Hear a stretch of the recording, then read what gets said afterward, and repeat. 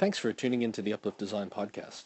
Today I'm going to speak to you about mobile-friendly and responsive website design, give you the essentials of what that is and what it means, so that you can apply that in your conversations with web development professionals.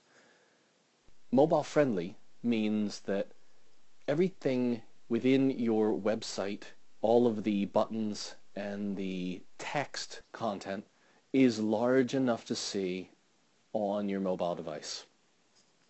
Now, that could mean that your mobile device is an identical replica of your existing website, but additional code has been added to say when it arrives on a mobile device, make all the fonts and text bigger. And that's the essence of it. What it doesn't do is it won't automatically resize the size of your banners or change where your images are placed and the size of those images.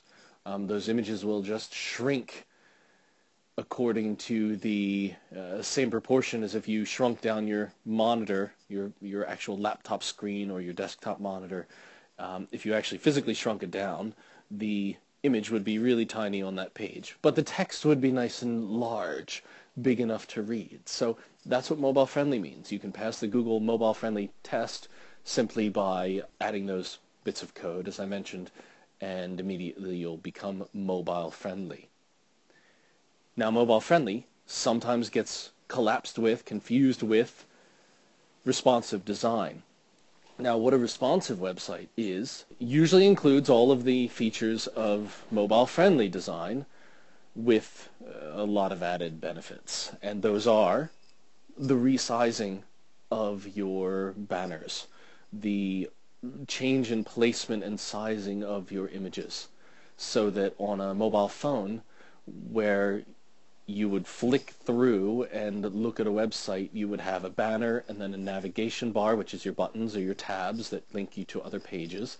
Then you would have an image and some text. And that would be a really nice, flow, or perhaps some text and an image and then some text, and you would scroll through that content, and it would look that way. Whereas on your desktop, you would have your banner at the top, then your navigation buttons, your tabs. Then you would have your text on the left with a photo on the right. And that means on a large screen you get a nice big photo on the right-hand side, you get your text on the left-hand side, and it's really easy to see. They balance each other out and you can continue to scroll through the page. Whereas on a mobile, the photo sits on top of the block of text, or the text sits on top of the block of the photograph. And the text is nice and large to read, and everything is lined up as if it were stacked on top of one another in a really like skyscraper kind of format, ultra tall rectangle. Whereas your desktop is more of like it's a rectangle turns on its side. And you have a lot more space, so you use that space differently. And what that means is the designer and the developer need to give that some thought, because it is going to change when you look at it on a phone versus when you look at it on a tablet, a little bit bigger, and turn sideways and up and down, and when you look at it on a desktop, at normal size laptop screen and giant size iMac screen. So as it shrinks down and changes based on the device, it is essentially responding to the size of the device and changing the layout and look of the page depending on the shape and orientation of the screen. So that's responsive design. So getting a mobile-friendly and responsive design is ideal. Now, you want to keep that in mind when you're talking to a web developer, because you're probably only going to look at it on one or two devices. If they're dealing with just, what phone do you have and designing it for the phone you have, and what computer do you have and designing it for the computer you have, that works for everyone who matches you. But if somebody has a larger, smaller mobile device, or, an iPad or another pad, things are going to look different because the sizing of everything is different. So there's going to be a bit more work involved in it, but it is definitely worth it at the development stage to do it, because the flexibility of your site and the viewability of your site across devices is what counts.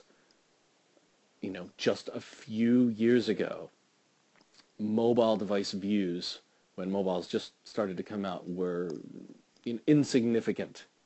Whereas now, on average, it's 50% are coming on a mobile device. You yourself probably know, or at least you will now, when you go to a website and you look at it on your mobile phone, you have to pinch into it and zoom out of it, and it doesn't quite fit. You got to turn it sideways, and it's difficult to read. That's a non-responsive website. And then you go to one that is responsive, like Uplift Design, uplift.com.au, and look at it on your tablet and your phone and your desktop or laptop, and you'll see how it's different.